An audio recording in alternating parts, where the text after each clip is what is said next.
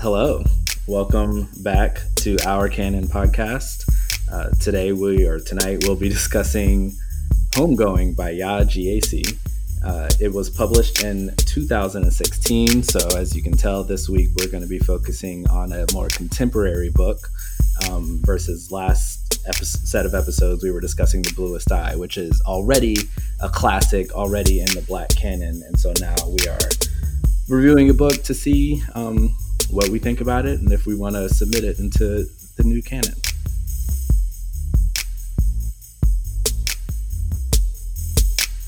What we talk about next? Cool.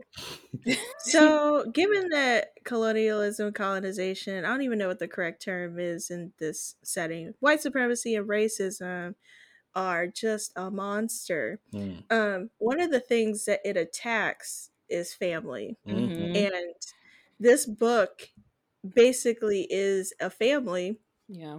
And we get pieces of the two family lines, which are Afia and Essie.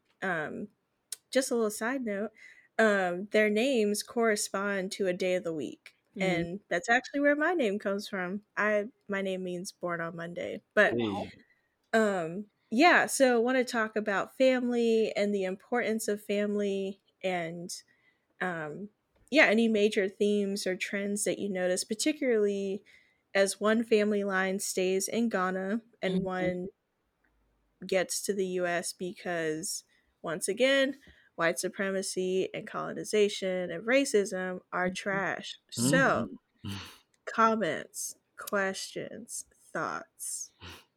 I will just add a brief bit of context that Effia marries a white man who is like the slave trader. Like he's the James. He's like the biggest. Mm-hmm. He's whatever. And she moves into the castle, not knowing that her sister Essie is being held in the dungeon and is sold into slavery. So that is so that is the sister story. So I just wanted to add that because that's really where the book starts. We start with Effie and Essie, and I actually wanted more of Effie's story. I could have read a whole book about her life. Right. But yeah, family. Mm-hmm. I for me, family seems tied up in not only connection and feeling a sense of being a part of something that is bigger than you, but it also feels connected to memory and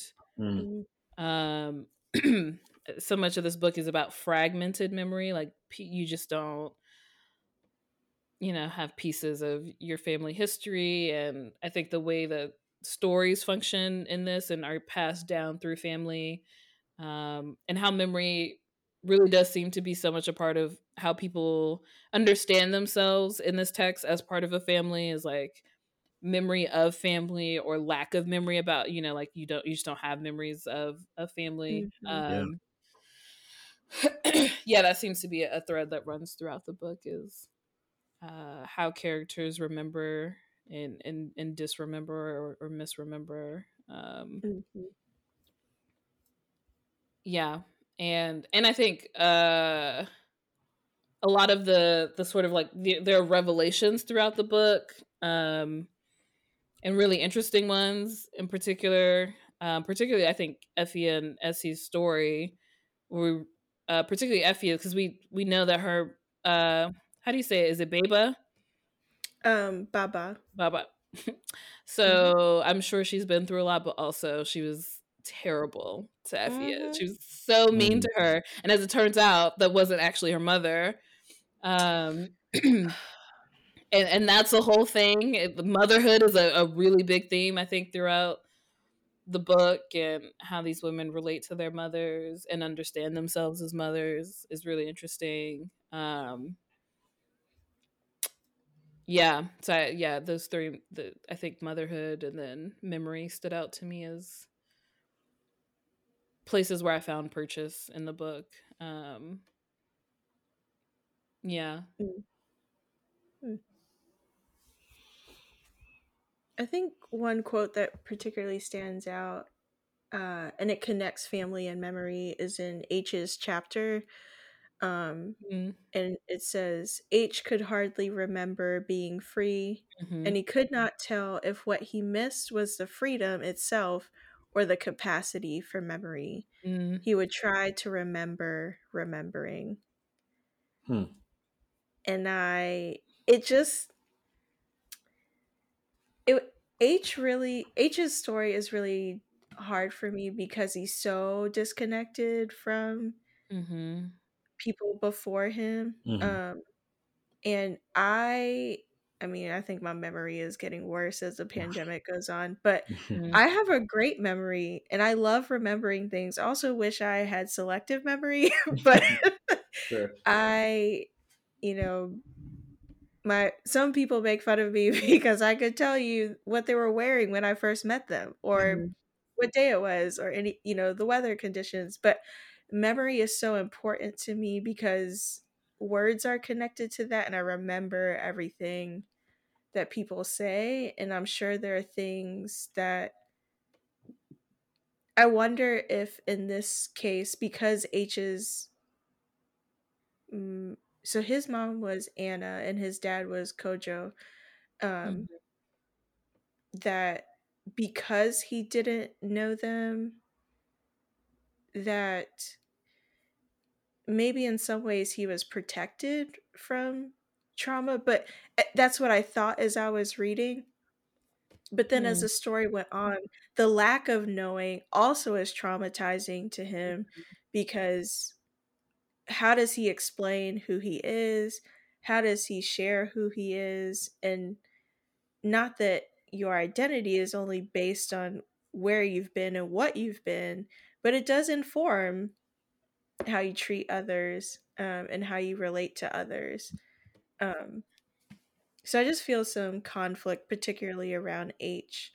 Um, and I'll say more about family later because I'm still gathering my thoughts. But I just wanted to pop that in real Yeah. quick. This is if listening to this podcast inspires you to read the book, fast forward 15 seconds because here comes the spoiler. um, H and Anna being taken from Kojo's life in Baltimore was the chapter where I was like, I need a break. Mm. This guy found peace, found family, found love, had kids. They were just doing it. They were making it work, and this circumstance beyond their control, entirely the fault of racism and white supremacy, Yeah. had Kojo's wife Anna and H taken in a way that never got resolved.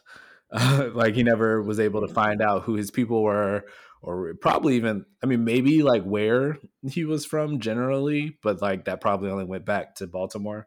Um, and yeah, so I'm thinking about the trauma. So like Audrey said, like, oh, maybe it's kind of protective to not know, but I think there are studies that show how, in a sense, trauma can be passed down, right? Well, let's not even Mm. necessarily say trauma, right? Like just things are passed down. There are things that someone does that's a personality trait that's so much like their maternal grandmother, right? Or a skill that they have that their paternal grandmother had, or whatever. Um, and there's a comfort in being able to map those things out to say. So I got a second cousin, so he's like the great grandchild, where I'm the grandchild of my grandmother. There's a picture he just posted recently where he looks exactly like my uncle, who was his great uncle. And it's a Hmm. weird thing of genetics that like my mom is one of seven, and a different kid's grandchild looks like her brother, right? Just genetics, it happens. But because we know each other, right? Like because that's a connected family, we could talk about that. We can speak, like we know who he looks like. He looks like my uncle Junior. Mm. And so Mhm. to think of the trauma of not being able to map certain parts of yourself to someone, to say, oh yeah, like my grandma Right. always did this and she taught my mother this, or my grandfather always uh you know had this quality about him and people say I'm just like him. Like there's something that can be taken for granted in statements like that. Where the sort of Kojo H story cuts that. And he'll never know if any of his traits, positive or negative, are like, nature or nurture. Is this just because of where you're growing up, or is this because someone, in your bloodline, had that same kind of thing and it's just like a family trait? It sticks out to me how that story, like H will never be able to map anything. H might, when H has kids, like he can never look at his kid and say, "Oh yeah, your mom used to do that." Yeah. And that feels like a huge loss. Yeah. Yeah. Or my mom used to do that. Sorry.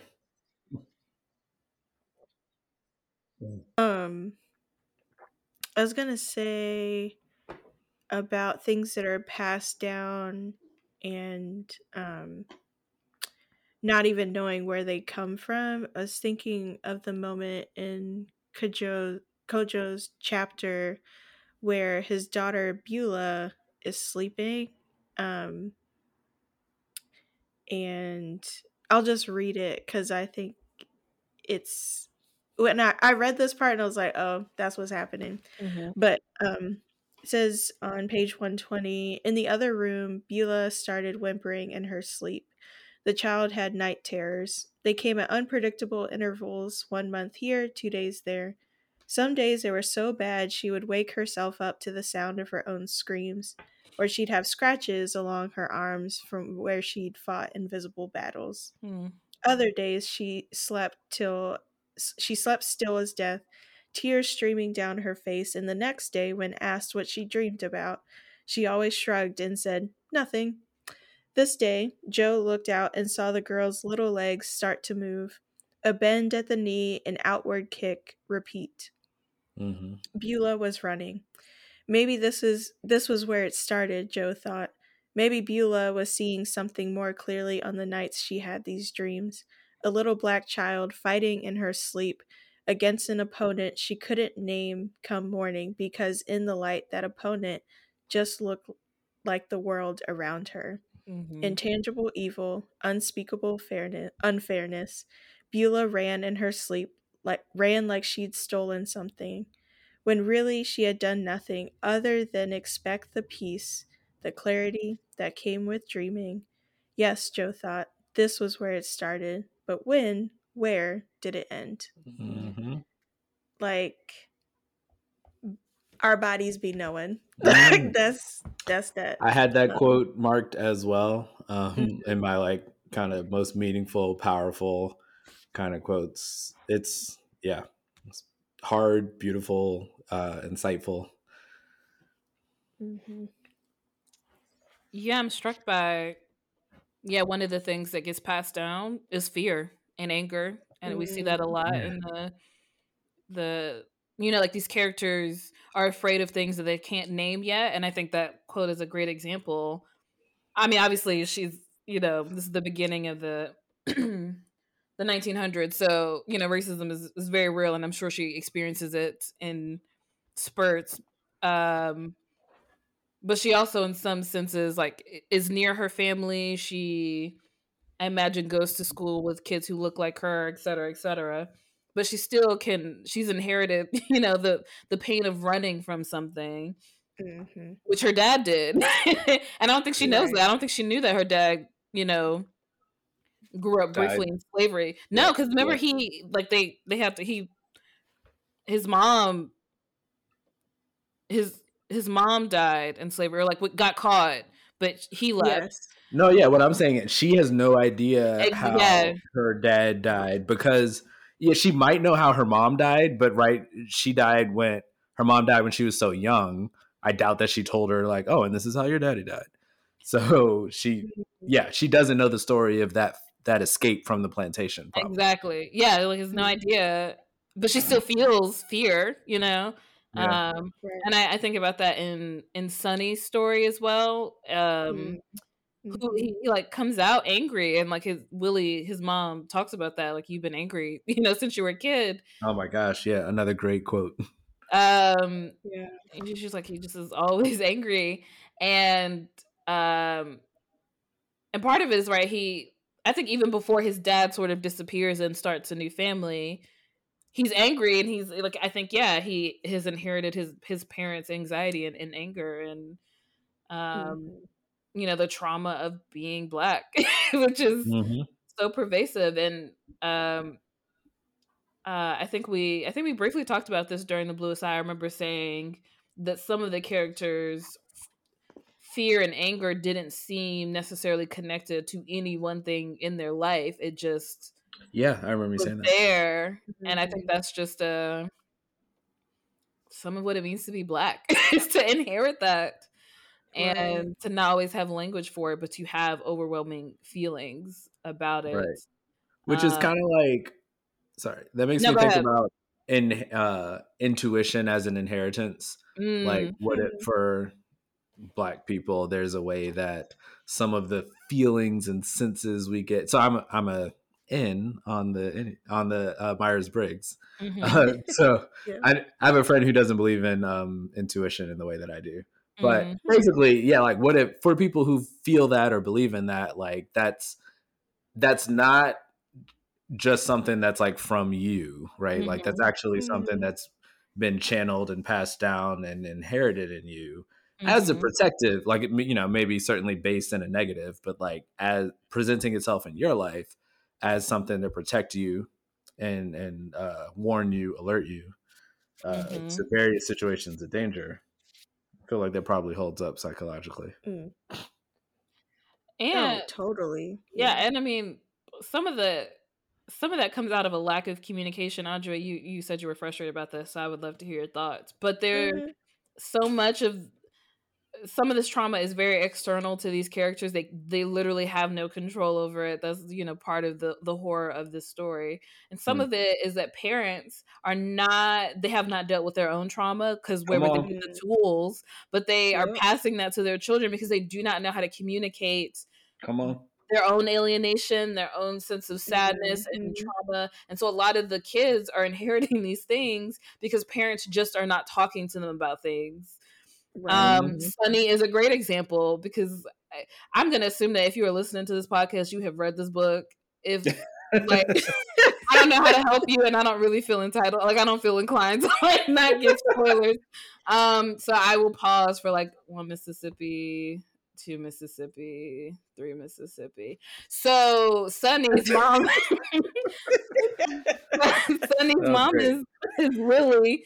What was their dad? What was his dad's name? I want to say it was James. It was Robert. Yeah. They hate James. We hate James. It must have been that raggedy motherfucker named James. It's in the blood. It's in the blood. I can't stand James. His dad's name is Robert, right? And I like, okay, but there's a lot of angst around Robert being mixed, and Robert is the worst. Okay, that broke my heart. They moved from the South to the North. It really reminds me of Charlie and Pauline from Yes. Oh, I wrote that too in my notes. Beautiful. Like, they moved. Look at God. Hey, they moved to the North, and Robert suddenly realizes that he can pass as white, and so he can get jobs that Willie cannot get. He doesn't just realize that he can pass as white. He begins to believe that he must pass as white. Yes. That's a great. Come on, he presents that whole thing as if like, hey, he doesn't really have a choice. You're absolutely right. You're absolutely right. And that like really disintegrates their relationship. There's a very weird sexual assault scene, very much tied to that. God. It's horrific. It's terrifying to read. Yes. Can I insert one brief thing before you finish? This feels like little ad-libs. The other thing about Robert is that he is so fragile as a man. There's such toxic masculinity because Willie says, well, first thing we got to find is a place for me to sing. Yeah. And Robert's like, no, remember, I'm the man. What you mean? What do you mean? Yes. Y'all ain't got no money and you want to argue about who's going to get a job first. Right. there was What you yeah. mean? And I'm sure Willie could sing like no other, okay? Yeah. So Willie, they moved to the north, right? Because this is happening during the Great Migration, where lots of Black folks are fleeing Jim Crow South. And she can sing, and she wants to sing, and that's a dream of hers. And yes, and he knew that. he knew it. He knew it. He knew it. He knew it. And they got up in the north. I guess New York. I guess were they in Harlem? Yeah, they were in Harlem. They were in Harlem. Yeah. So part of but anyways, they end up having a kid, Sonny, who we follow in a few chapters later. But like Robert leaves her. He leaves her, and he starts a family with a white woman because he's passing as white now. Jesus. And Willie sees him. She's like walking with Sonny. Sonny's a little kid. Sonny has never seen this man in his life. Really, he doesn't know what he looks like. But she sees him. There's like a line demarcating Black Harlem from White Harlem, and she sees him at a distance. And like she never tells Sonny about any of this. Right. And so he grows up, and he directs all of his anger at her rather than at his dad, who has left them. And I'm just thinking, I'm like, okay, well, you know, where would Willie work through all of this trauma? What tools would she have to do that? But also, it could have been really fucking helpful to have sat him down and talked to him. I don't know that would have. I don't know that one conversation or a number of conversations would have changed the trajectory he was on. But there are a lot of those moments in this book where parents really should fucking talk to their children, have conversations. But again, like, where would they have learned that? So I have a lot of sympathy for parents not knowing how to do that. But I'm also like, that fucks your kids up. Like, we're passing on this trauma, and we're not like like the parents don't know how to talk about it. But now your kids are inheriting your trauma, and it becomes their trauma. And I think sometimes it could be worked through with a goddamn conversation or two. But so yes, I agree. And that conversation would be really weird though, because it's essentially like, look. You're mad at me because of whatever involving what our life looks like. And let me tell you, it's actually your raggedy ass daddy who left us to be a white man with a white woman. Jesus. Wonder what his grandchildren are going to look like one day. That Black girl come out and everyone's going to have a conversation. They're going to be curly, okay? I think curly AF. I'm wondering if there's some measure of like, well, it's weird because she certainly didn't put any work into making sure that he had a positive view of his dad. Right. But at the same time, it's like, I feel like I can understand her not wanting to, I wonder if she made the connection, but I also wonder, even if she made the connection, did she think like, would it help if I told him his daddy won't shit? Or like, is that complicated in some other way? And maybe even like, patriarchy's at play in there because maybe I can imagine a mother not wanting to speak ill of the man, you know, the daddy, even though like he's worth speaking ill of. There's one thing I was going to add. Or that she has to say, like, your dad left me for a white woman. Like, in Black Harlem. Like, there's an abundance of Black people, and he left me for a white woman. Like, exactly. I feel like I'm traveling into some territory right now that I would like to back out of. But also, what does that say about Sonny's like understanding of the importance of Black women? Like, I think as a Black woman, if I had a son, like, I would just feel some type of way, okay? That this man particularly chose to be white and left me for a white woman, but that's my own stuff. So I think that's valid trauma. I would feel that way as well. I think it's very valid trauma. I mean, this is, I think, going to be a continuing thread depending on what kind of books we read. But so much of what we're reading is about Black trauma that is hard to articulate, right? It is, where do you find words to talk to your kids about? Because not only, she doesn't have to tell her son this, but part of, I think her heartbreak is that he was working for men that basically made him, Robert, her husband, sexually assault her in front of them. That Come was on. right. Like that's who the fuck has tools to? She clearly did. I don't think she worked through that for herself, let alone enough to be able to tell her kid about it. And remember, there are layers to that, right? Like, Yeah, for you personally are willing to sexually assault your wife in the front of these men, but also, do you just sexually assault women? correct. Was this Right. something What that does y'all he did do? on Tuesdays? Like, it seemed Golly. like that was not abnormal for those white men to ask, and Right. it was all traumatic. But yeah, just thinking about family and the things that we obviously there are some really beautiful like parents or grandparents relationships. right. Like obviously Yes. the relationship between Marjorie and her grandmother is stunning and beautiful. And Marjorie seemingly has a pretty good relationship with her own parents. So there's definitely some beauty throughout there and some sense of finding identity and who you're related to. But there's a lot of that trauma and the things that are just inarticulable. Is that a word? I'm pretty sure I've seen it, but maybe it's not. Has grad school not taught you that all words are made up? First of all, you are so right. You are so people just be saying shit in graduate seminars. They don't even know what they say. I'm sure they They do. just be saying shit, and that we're not gonna talk about that. We're not here to talk about my angst. Yes, things that cannot be articulated. I think is a lot of the family drama, which is connected to memory because people can't say I experienced this, and so they don't tell anybody.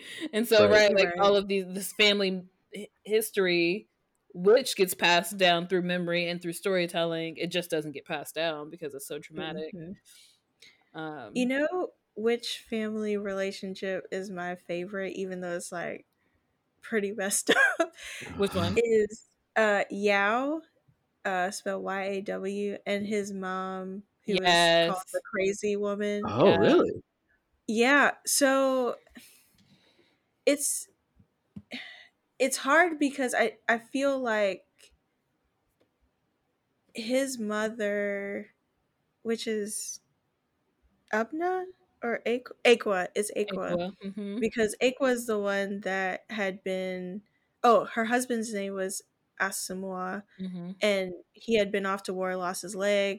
She is trapped in their hut, can't leave, and she sleepwalks and burns the house down, which ends up killing Yao's sisters.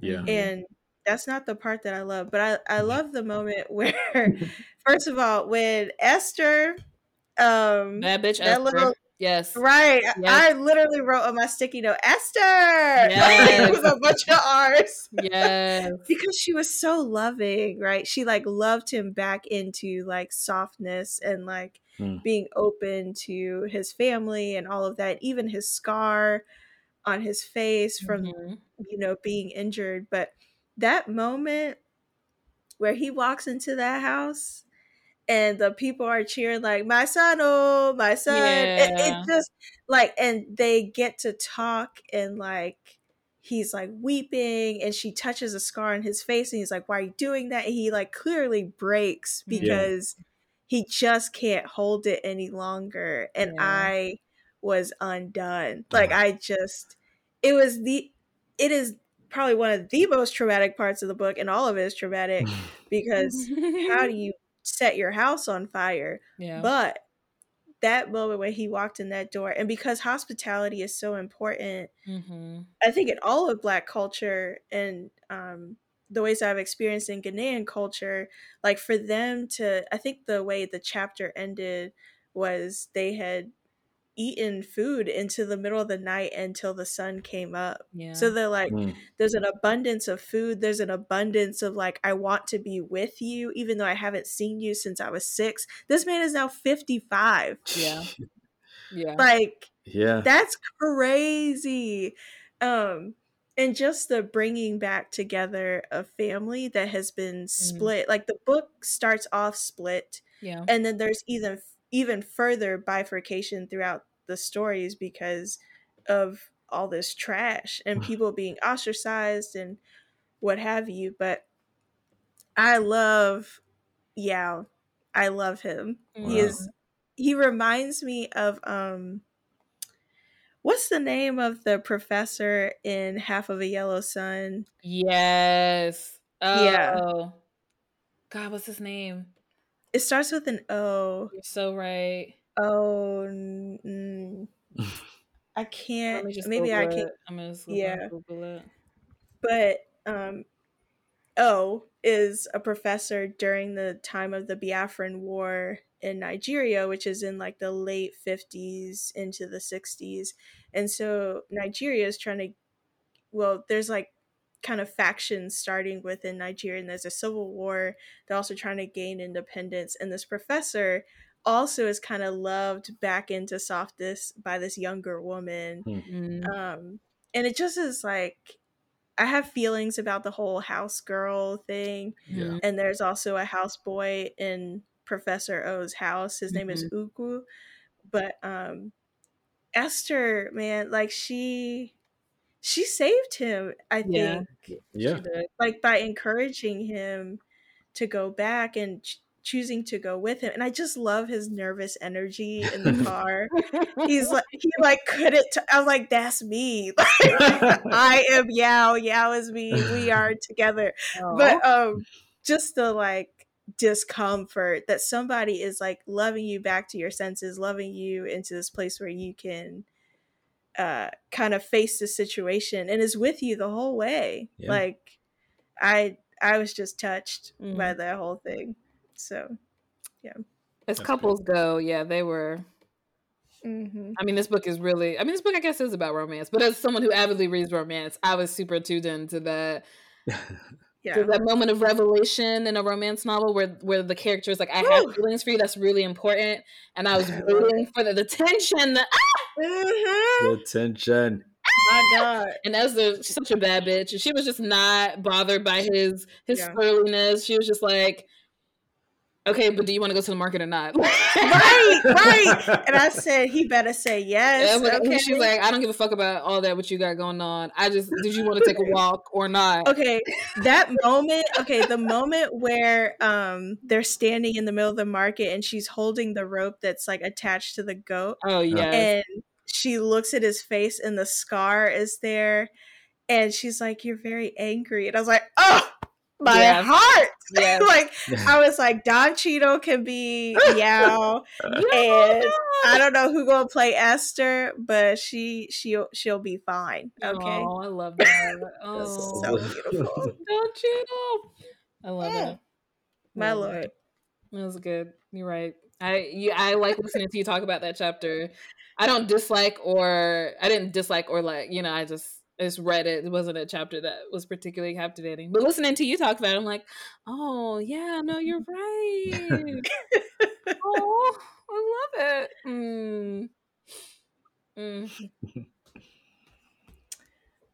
Do we want to stay on the theme of family and memory, or do we kind of want to move more into the romance piece? Because I feel like that keeps we're on popping up.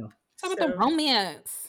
Yes. That's my wheelhouse. Do you have a favorite story within? Because romance kind of moves things along. Like people definitely are sleeping together and creating all these children that are moving this family line along. So, and sometimes there is not romance involved, but yeah.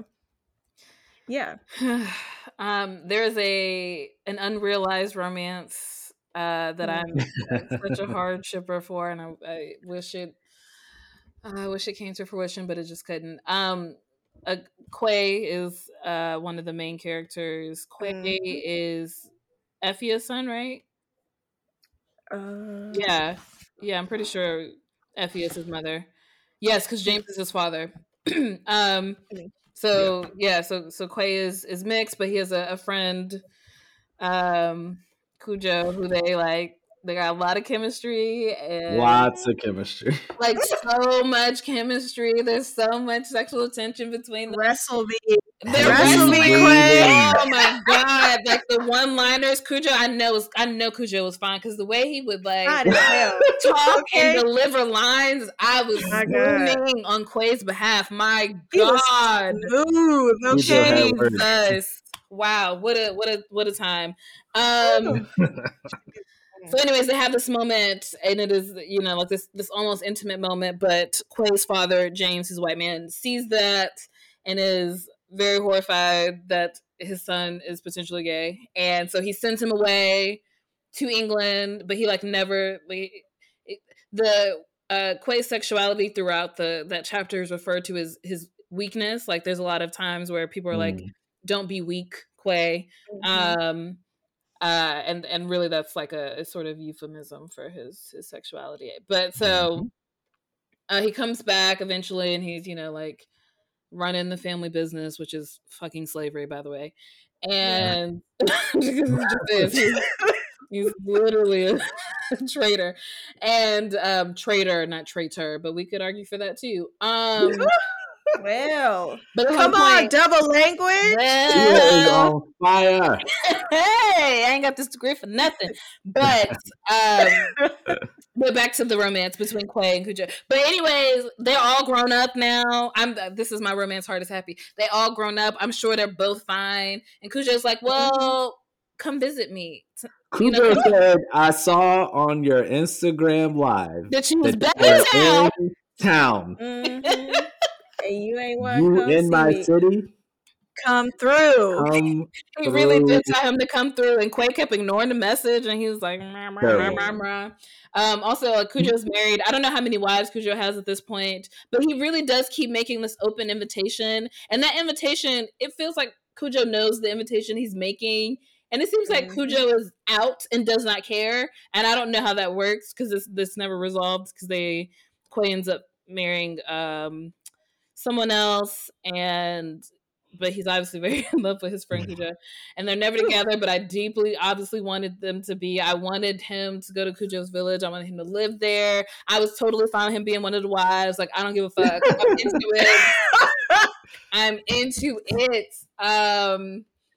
That did not happen. But yes, that was the couple I was really rooting for. But obviously, I think for a lot of reasons, around heteropatriarchy and all of those things, that was not gonna be well received, and so Quay chose something else. Yeah. Oh, Tia. I wanted them to be together. Yeah, that's real. That's real. What a couples, what a romance made your little hearts happy, made your hearts race. Little hearts. Your big hearts, your full hearts. Thirsty, you can go. So the two that whatever. The two that stuck out to me. So it didn't go well, but everything about the writing of Sunny and Amani and is like, I mean, I don't know, maybe this moves into like objectification and it's problematic, but like the way that he desired her like on sight and was just so taken in by all of her that was not the put together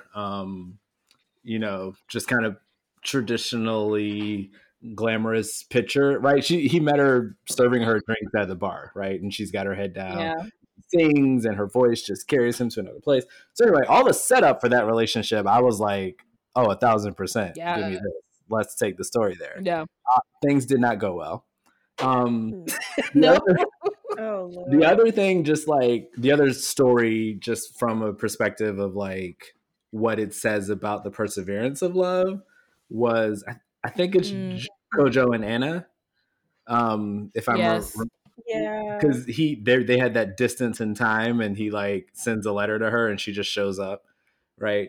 There's something. Oh no, that was H and Effie. Yes, H, yeah. H and Effie. Okay, thank you. Yeah, thank you. Because it was after his stint, like after prison, after the chain gang, after the mines.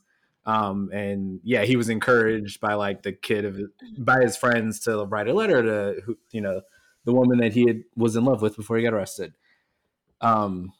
Anyway, yeah, just again, the beginning of that from the place of like a love that spanned all those years and remained strong and true, and she came and like they lived a life together. Those were the two stories that stuck out to me. Yeah, that was my second favorite one, and one of the quotes made it into my favorite quotes list. Oh, okay. And it's many innuendos towards the end of the scene. Yes. But she's like making dinner for him, and she was like, I'm about to make this man a meal, because she knew he would be coming home, and That's right. woo! Towards the end of the chapter, it says basically they're talking and they're all distracted and the food's burning, and Effie turned away from him and went to the pot. She began scraping the bottom of it, and the stuff she lifted up with the spoon was about as black as anything H had ever seen. He went to her, took her body in his arms, let himself feel the full weight of her. It was not the same weight as Cole, that mountain of black rock he had spent nearly a third of his life lifting. Come on. Effie did not submit so easily. She did not lean back into him until the pot had been scraped clean. Oh, my What Lord! words? God. What Ooh, words? That's good, right? I was like, are you talking about the pot? Or the pot.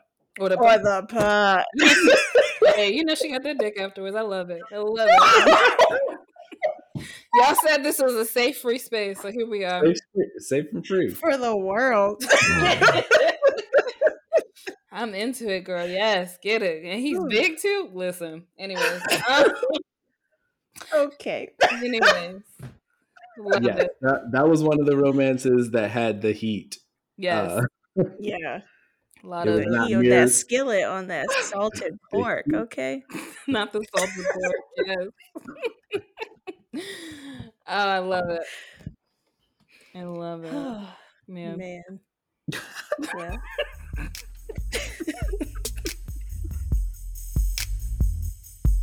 Thanks for listening. If you liked what you've heard, please subscribe on Spotify and Apple Podcasts and leave a glowing review. You can reach us at ourcanonpod@gmail.com and follow us on Instagram at ourcanonpod. Music was done by Kamaria Fife, and our producer was the illustrious Adjoa Asante. Thank you.